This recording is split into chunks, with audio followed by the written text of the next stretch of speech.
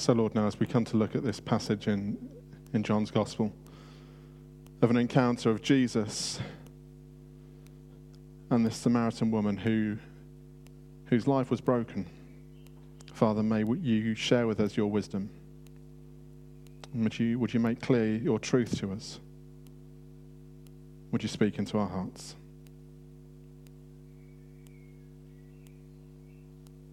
We pray all these prayers in Jesus' name, knowing that you hear them and that you will answer. Amen. Please take a seat. And if you have your Bible, then please open it to John chapter 4. And if you don't have your Bible, then it should be magically appearing behind me. Ta-da! John chapter 4, beginning at verse 1.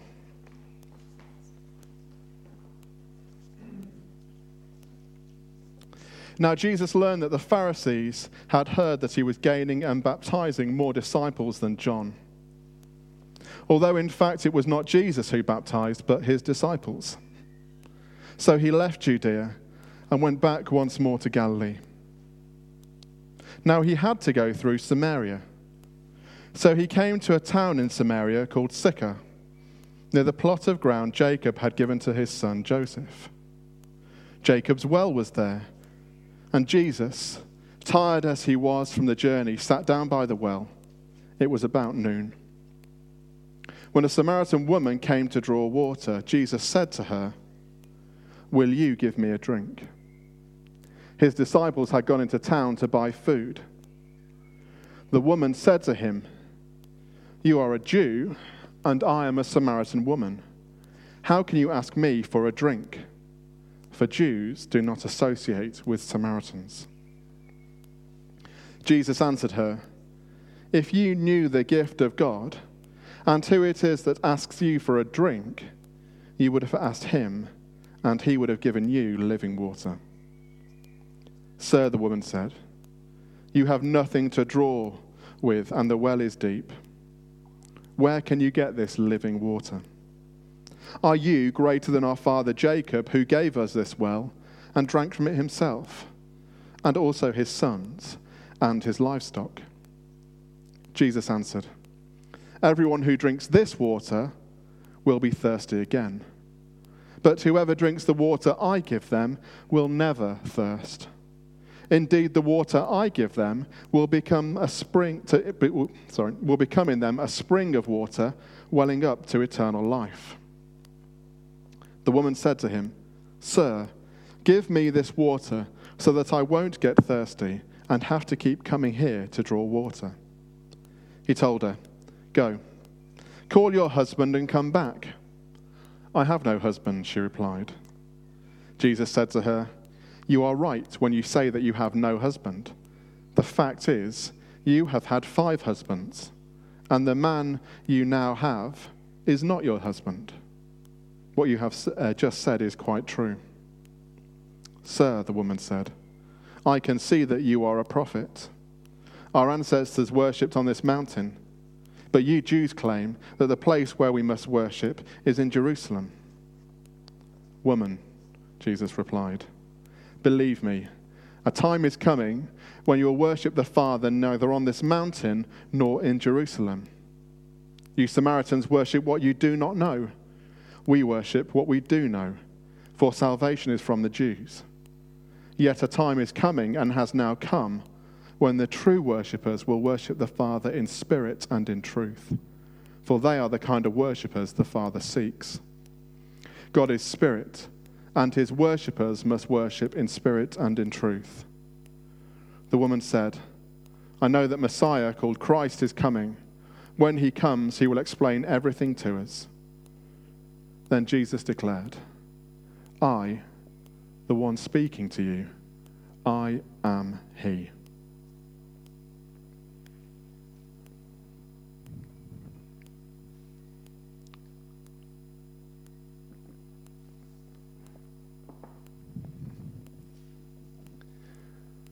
There was another story in the news this week. I'm not sure you noticed it. You probably would have missed it not surprising, in all the news that there has been and all the election coverage.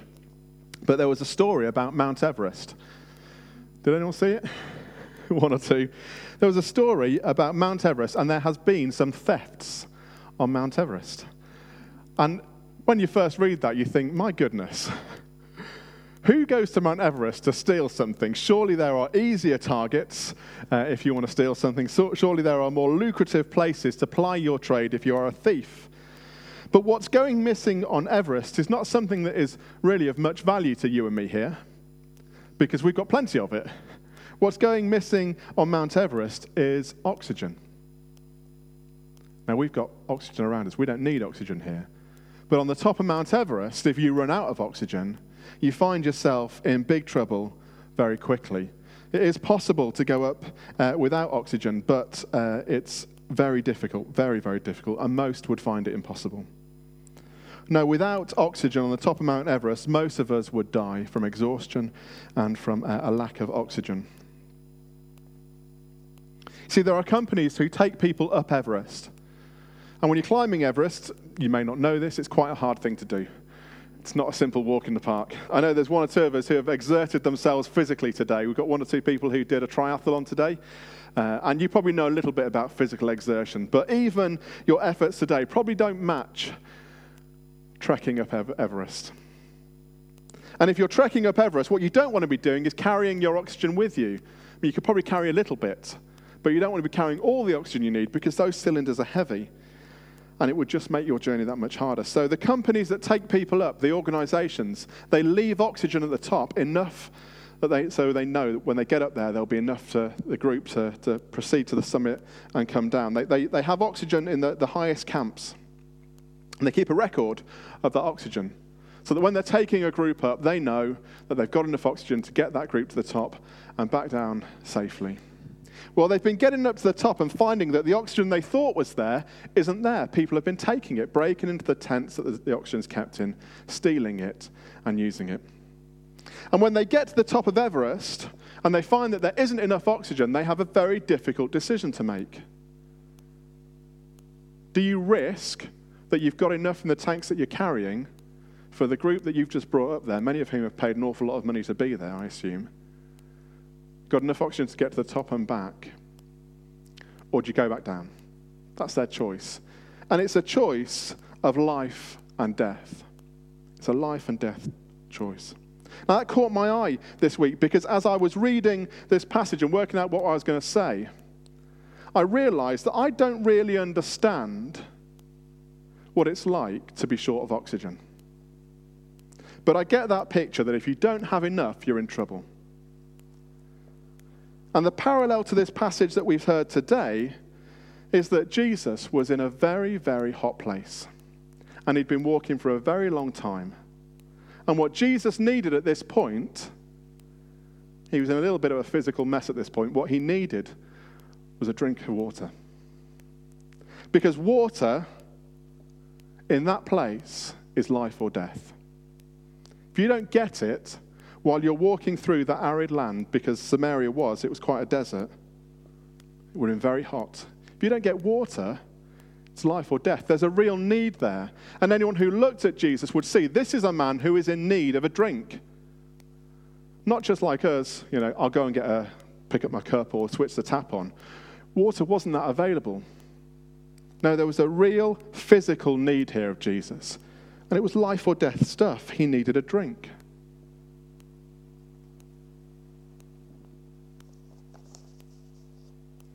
But as with the other stories we've seen in John's Gospel, that's the physical reality that was in front of the lady as she got to the well. Here's a man who desperately needs a drink. Thirsty. That was the physical reality of the situation. But there is an earthly reality here, and there is a spiritual reality. And the spiritual reality is something far more significant, but far less realized. So in John's Gospel, we've seen this kind of split situation already. We've looked at two passages prior to this. Remember, we looked at the wedding in Cana a couple of weeks back. And then last week, we looked at the conversation of Jesus and Nicodemus. And in both these situations, there was a physical, earthly reality that everyone was aware of. But Jesus was aware of a deeper spiritual reality. And through Jesus' interaction with the people, that deeper spiritual reality was revealed. So at the wedding in Cana, there was a physical problem. They'd run out of wine. We've got no more wine. What are we going to do? It's a problem. It's a big problem. Bigger problem in their culture than it was in our culture. Jesus was able to solve that physical, earthly problem. But actually, what Jesus demonstrated was there was a spiritual reality to what he had come to do. See, the wine wasn't just about having a good party. The miracle of the wine, water being turned into wine, was Jesus being revealed, why he had come, and that actually Jesus' coming was a cause for great celebration. And you remember that picture of the absolute abundance of the wine? More wine than they could possibly drink. 1,000 bottles, I think, was the amount that it was calculated. More wine than could possibly be drunk by the people at this wedding. The absolute abundance of the kingdom of God. A spiritual reality that is revealed to us through Jesus' miracle. It wasn't just about having a good party. It's about revealing who Jesus was, that he was God, and what he had come to do. And again, in that conversation with Nicodemus just last week, that earthly encounter, and you remember they start talking about being born. Do you remember that conversation between Jesus and Nicodemus, where Jesus is saying, no, you need to be born again. If you want to experience the kingdom of God, if you want to know what it is to know God, if you want to really be a follower of God, then you need to be born a second time. And Nicodemus basically says, well, that makes no sense. How can a fully grown man be born again? That's impossible. Because he saw the physical, the earthly reality of what Jesus is saying. But what Jesus was saying had a different level. He was talking spiritually. You need to be born. The other translation of that born again is born from above. You need to be born of the Spirit. No, there needs to be a spiritual birth in you. If you want to see the kingdom of God, then you need to be alive spiritually. You need the Spirit of God to be at work in you, to bring your life to life. A spiritual birth. See, it's a spiritual truth that Jesus is bringing into an earthly situation. And so essentially what we have in this story today, this meeting between Jesus and the woman at the well, is an earthly situation, but there's also a deeper spiritual situation here. We have a man who is physically exhausted, talking about spiritual water, to a woman who is spiritually exhausted, but talking about physical water. A man who is physically exhausted, physically needs a drink, but he is talking about a spiritual truth. And a woman who does not see the spiritual need, only sees the physical need of water. And I'm going to give you my punchline away. They say you never should do that, but where we're going is this. I like to give it you so you can hold it in your mind so you know that I'm on track. I'm one of those people who always reads the last page of the book first. Are you like me? No? Some people are. I don't mind knowing the sport, the basketball score at the end of the game. I'm quite happy to know what the score is and still watch the game. I'm just strange like that. So I'm going to give you the end story here. This is where we're going. The conversation basically leads us to this truth, that only in Jesus can we be spiritually alive. And only when we are spiritually alive can we truly worship. Only in Jesus can we be spiritually alive, and only when we are spiritually alive can we truly worship. So let's have a look at the text. Firstly, there's a practical question that is raised in verse 4. Sorry, I foolishly shut my Bible. Give me a second.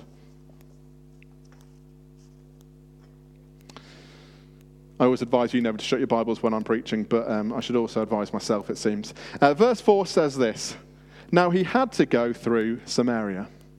He had to go through Samaria. Jesus needed to go through Samaria according to the text. But actually, geographically, that wasn't true. Geographically, there was another route, and it was the route that nearly all Jewish people took. And it went around the side, to the east of Samaria. You see, Jews and Samaritans, they didn't get on. They didn't like each other. For religious and cultural reasons, they were not friends. Jews would not speak to Samaritans, and Samaritans would not speak to Jews. There were some that even said that if you were to touch a Samaritan, if you were a Jewish person, you touched a Samaritan, that would make you unclean. It's part of the power of that parable of the Good Samaritan, actually, that sometimes we miss.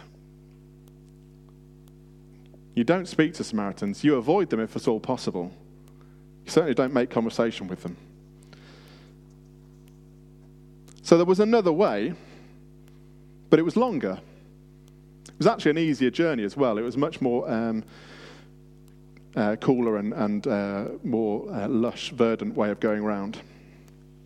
I'm led to believe I've never been. Certainly not when Jesus was around.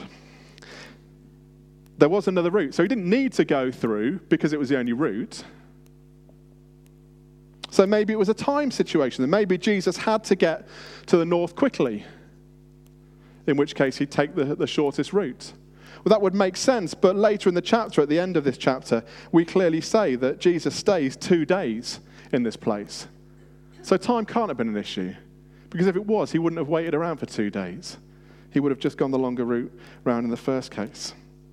So why does the Bible tell us Jesus needed to go through Samaria if he didn't? Well, it's my opinion, and you can agree with me or not on this, I don't really mind, but it's my opinion that the need that drove Jesus to take this route was not his need. It was the need of this woman who he meets, and this town that she came from. See, Jesus needed to go this way, because if he didn't go this way, he would never meet this woman. He would never have this conversation. And the change of life that comes about in this woman and in the people of that town would never happen. No, the need that drives Jesus to go through Samaria is his need to share the good news of who he is and what he's come to do with this people. Now, that might be the thing that catches our eye as we read through it. It was the thing that caught my eye. There may be other things. But to contemporary readers, to John and the people who he would have given his gospel to at first, the first people who first read this gospel and heard this gospel, the thing that would have caught their attention would be something else. The thing that would have caught the contemporary listeners' attention would be, why is Jesus having this conversation with this woman? Because there are 3 good reasons why Jesus should not have been talking to this woman at all. The thing that would have stood out to people from this story is like, why is this even happening? Firstly, as we've already covered, this woman was a Samaritan and Jesus was a Jew. You can even tell from the text there that the woman's surprised. Why are you talking to me? You're a Jew and I'm a Samaritan. Almost the subtext there is, are you stupid? Why are you talking to me? You're a Jew and I'm a Samaritan. We don't do this. I don't care if you are thirsty. We don't do this. And also, I like to think that that little bit that tells us the disciples were not with him is, again, almost trying to cover the disciples' backs. The disciples almost saying, John perhaps saying with them, well, if we were there, he would never have had this conversation. Don't blame us. We're washing our hands of this. She was a Samaritan. And it wasn't just some petty grievance between the Jews and the Samaritans. No, it was a deep cultural and religious issue that was between them. You see, the Samaritans were what was left of the northern kingdom that had been taken off into exile sometime before the southern kingdom of Israel had been taken into exile. They were what's left, and what was left was probably not the best of them to start off with, and they were a pretty bad bunch as far as it goes by the time they got taken into exile, the northern kingdom of Israel. And those that had been left had kind of mingled with the pagans who were around the place.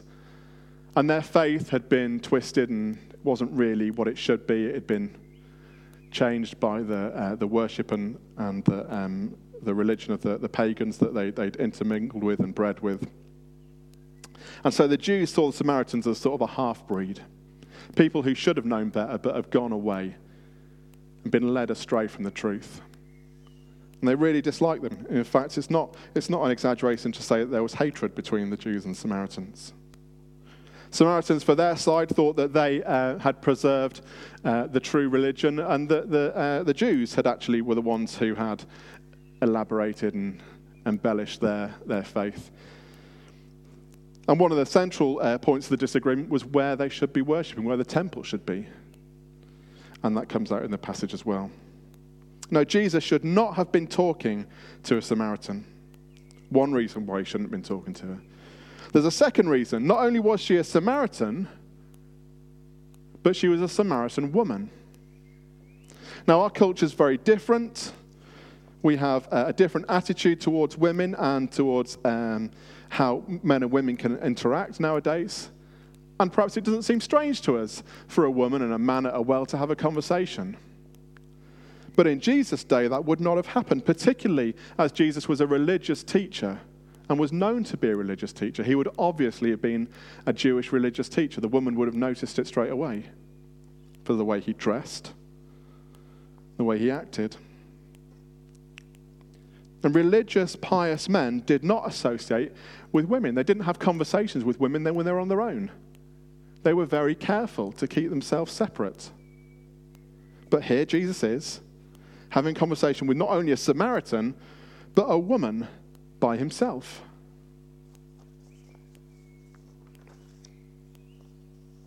And there's a third issue here. Not only was she a Samaritan and a woman, but worse than that, and what compounds the other two, is that she was clearly a woman of questionable moral character. Now, Jesus knows this, and we see later in the text that he has a divine understanding of who she is. But it would have been obvious to anybody that here is a woman who is of questionable moral character. See, nobody went to draw water in the middle of the day. Drawing water was a hard job. Took a lot of effort. And the midday heat would have been scorching. And they do say only mad dogs and Englishmen go out in the midday sun. And it was true here. No one would go out to gather water, take water in the middle of the day. That's crazy. You went to get water in the morning when it was cool, or in the evening and the sun had gone down. That's when everyone else would have gone to draw water. So the fact that this woman was going in the middle of the day, at the hottest part of the day, demonstrates that she was trying to avoid everyone else. Maybe she was trying to avoid people, or maybe people had driven her off. When she came at that time, they didn't let her come. But for whatever reason, she's here now because other people don't want her at the well when they're there. It's an assumption to make, but we see that's the truth from later on. This is a woman of questionable moral character. So what's Jesus doing? Having a conversation with a Samaritan who's also a woman and one of questionable moral character.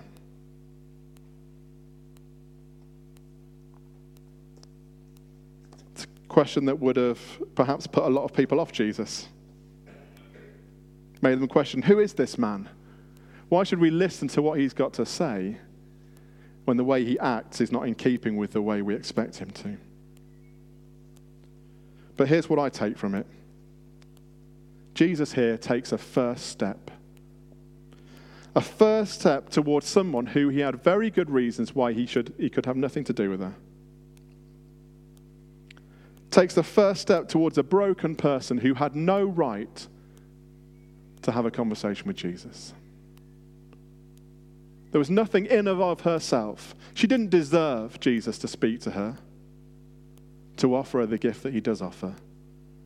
But Jesus takes the first step to a broken, unworthy person.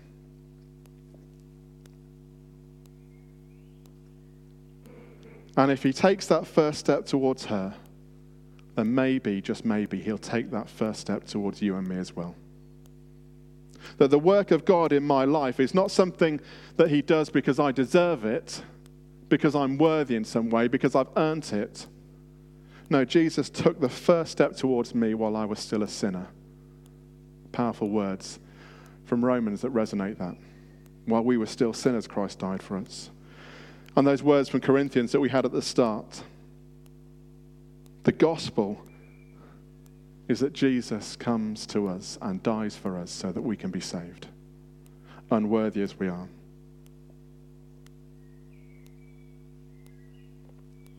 So this encounter between a tired and thirsty Jesus in physical need, but with a woman who is desperate spiritually. And what does this encounter look like? How does it play out? Well, it goes a little bit like this. Jesus asked the woman for a drink. We've covered that he shouldn't have done that, but he did. Her response would be the response of anyone from that culture, and that is, how can you ask me for a drink? It's not something you should be doing. Jesus' response in verse 10 is to turn it around. He says, well, if you knew the gift of God and who it is that is asking you for a drink, then you would have asked him, and he would have given you living water.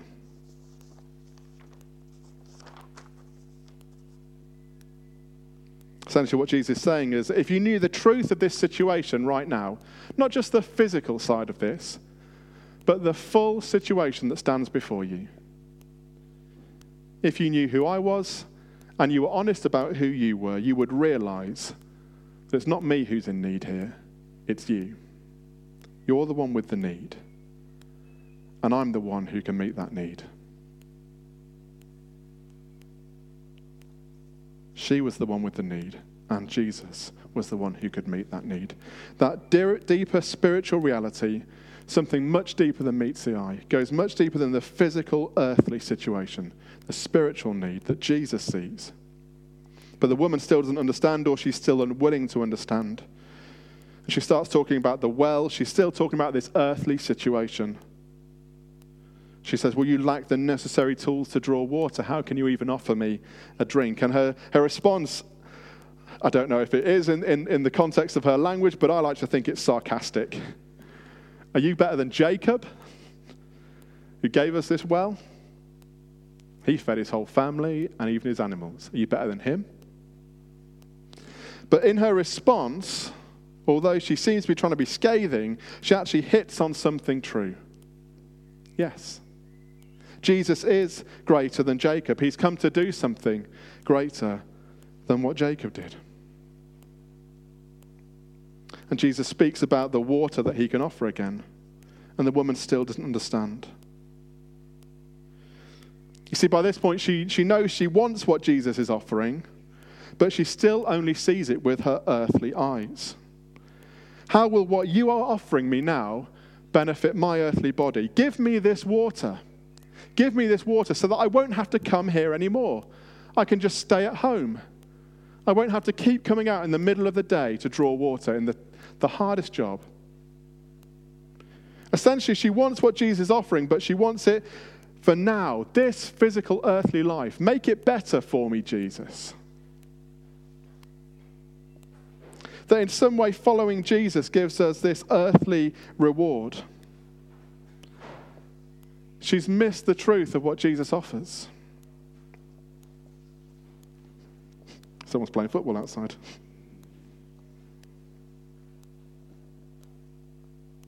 She only sees how it will benefit this earthly body. She's missed the deeper spiritual truth. She wants it, but she doesn't fully understand. You know, I see a terrifying amount of this particular attitude in our church today. We hear a lot of it in America. Apologies to any Americans who are here. And it's slowly creeping into the UK as well. A prosperity gospel, which basically says if you follow Jesus, you pray the right prayers, and you do the right things, and you make the right donations to the right missionaries or the right causes that come up on our TVs, if you follow the right way, you will have material rewards in this life. You'll be rich, you'll be happy, you'll be prosperous. People who miss the spiritual need and the spiritual reward because they're too busy focusing on what we can get in this life.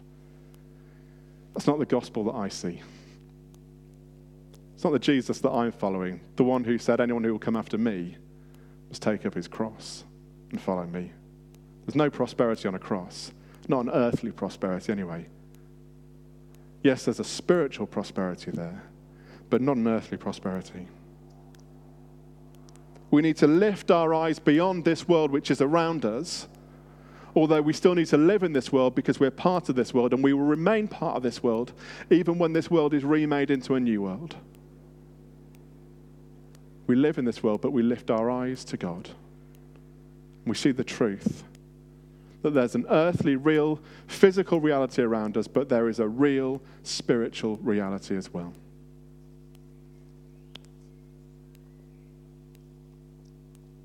She asked Jesus for this water, and it seems that Jesus changes the subject. Because then he starts not talking about water, he starts talking about other things. But if we follow the course of how this conversation goes, we see actually that what Jesus asks now is what leads him to releasing this water in this woman. It's what leads her to this water. And he asks her about her husband. And it's a subject that she doesn't want to talk about. Quite understandably. She simply says, well, I haven't got a husband. And Jesus says, well, you've had 5. And the man you're with now isn't your husband.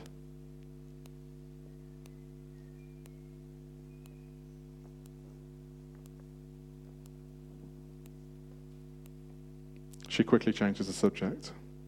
Because Jesus has touched, hasn't he? He's touched on that spiritual need. She wasn't really understanding that she was thirsty. She was still thinking that Jesus was the one in need at this point. But Jesus, in those words, shows her where her thirst is. Demonstrates to her the brokenness of her life. And again, it makes me ask that question. Are we honest with ourselves? Are we honest with ourselves? Do we look inside our lives? Do we look at who we are and face the truth that actually we're all spiritually thirsty? We all are broken. We're all in need. We need more of God. We need more of his work in our life. We're all works that are being worked on, but we're not there yet. Do sometimes we consider ourselves unworthy and we hide away? And do we sometimes count ourselves out of God's grace because we're unwilling to accept the brokenness in our own lives? She quickly changes the subject. She goes on to the subject of worship, but unfortunately all she's doing is actually moving closer to the truth. Unfortunately, in one sense, because she's trying to avoid it at this point, but fortunately in another, because this is her salvation beginning to work. And this gives Jesus the opportunity to speak truth into her life. And he says this, verse 21. Woman, Jesus replied, believe me, a time is coming when you will worship the Father neither on this mountain nor in Jerusalem. He's spelling it out now. A time is coming when it doesn't matter where you are. Where although we're in this world, the physical is not what we need to focus on. Whether you're on this mountain or in Jerusalem, doesn't matter.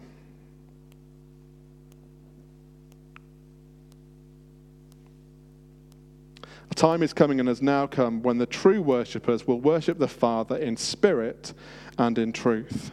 For they are the kind of worshippers the Father seeks. God is spirit, and his worshippers must worship in spirit and truth. He points at her, puts a finger on that spiritual thirst, and then he tells her, if you want to worship God, it's not about where you are now. It's about in that place of pain right there, that brokenness. That's where God's going to do a work. That's where God is going to put this stream of living water that is going to quench all your thirst. Take away all that pain. And I know, although I don't know what specifically I'm talking about, but I know that in this room right now, there are people who are feeling that depth of thirst in your spiritual. There's like a spiritual hole in you. And you're desperate for that thirst to be quenched. I know there are people in this room now, and I know that that's a familiar feeling for me as well. Well, that is where Jesus will put this spring of living water. Holy Spirit. that will fill us, that will quench that thirst.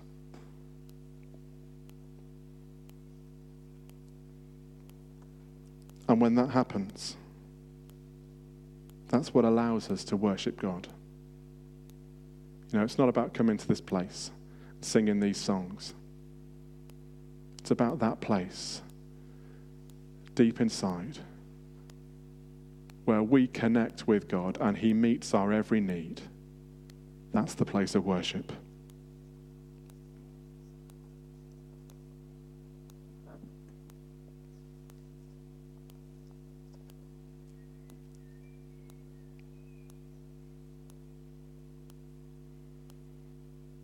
And that's nearly the end. Not quite.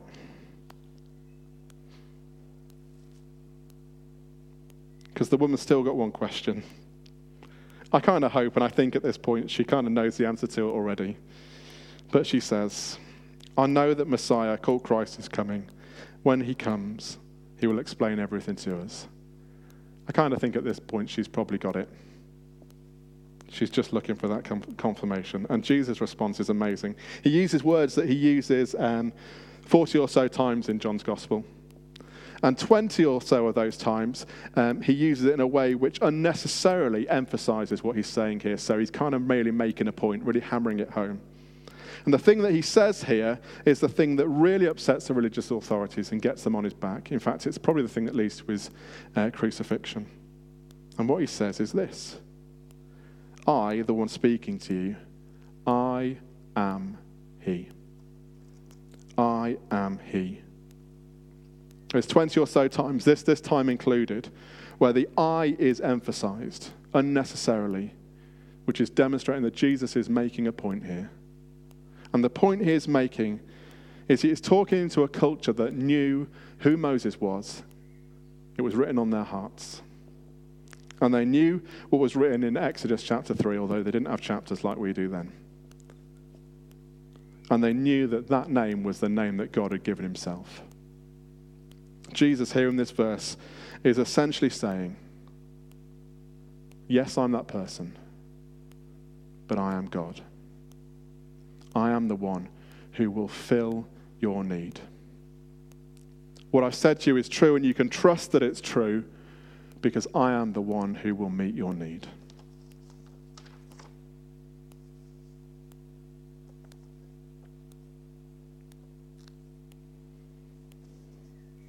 I've spoken for a long time. Had an interesting conversation with Rish just before we came in, where I told him I'd preach this at 8 o'clock and it was hard to fit it into 10 minutes. And he suggested I might do it in 10 minutes tonight, and I said that wasn't going to be the case.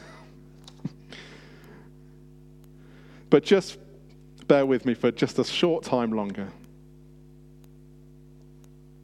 Because how do we respond to this offer? Because the offer was there for this woman, it was there for her community, and as you read on in that passage, and please do that, can I encourage you to read the rest of this passage this week if you can find the time, and it won't take you long. We see that that town was turned around by the words of Jesus here. That offer is for us. That offer of living water that we can't live without.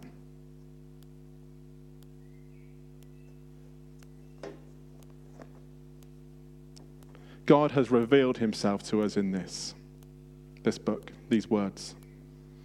It's not just a book with interesting stories in it. This book is living and powerful. And if you allow it to, and you engage with it, this book will change your life. He's revealed himself through the Bible and through the life of Jesus. And he knows us just as he knew that Samaritan woman. And he loves us. In this book, we have all the truth about who he is and what he has done to believe. We don't need to earn it. We just need to receive it.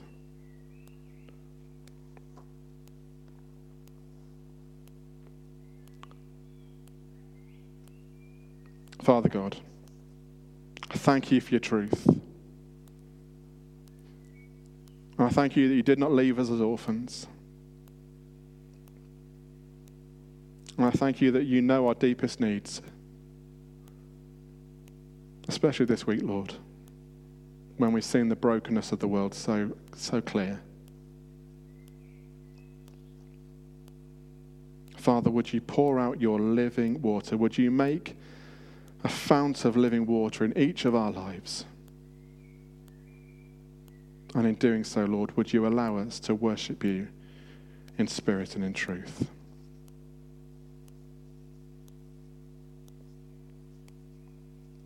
Amen.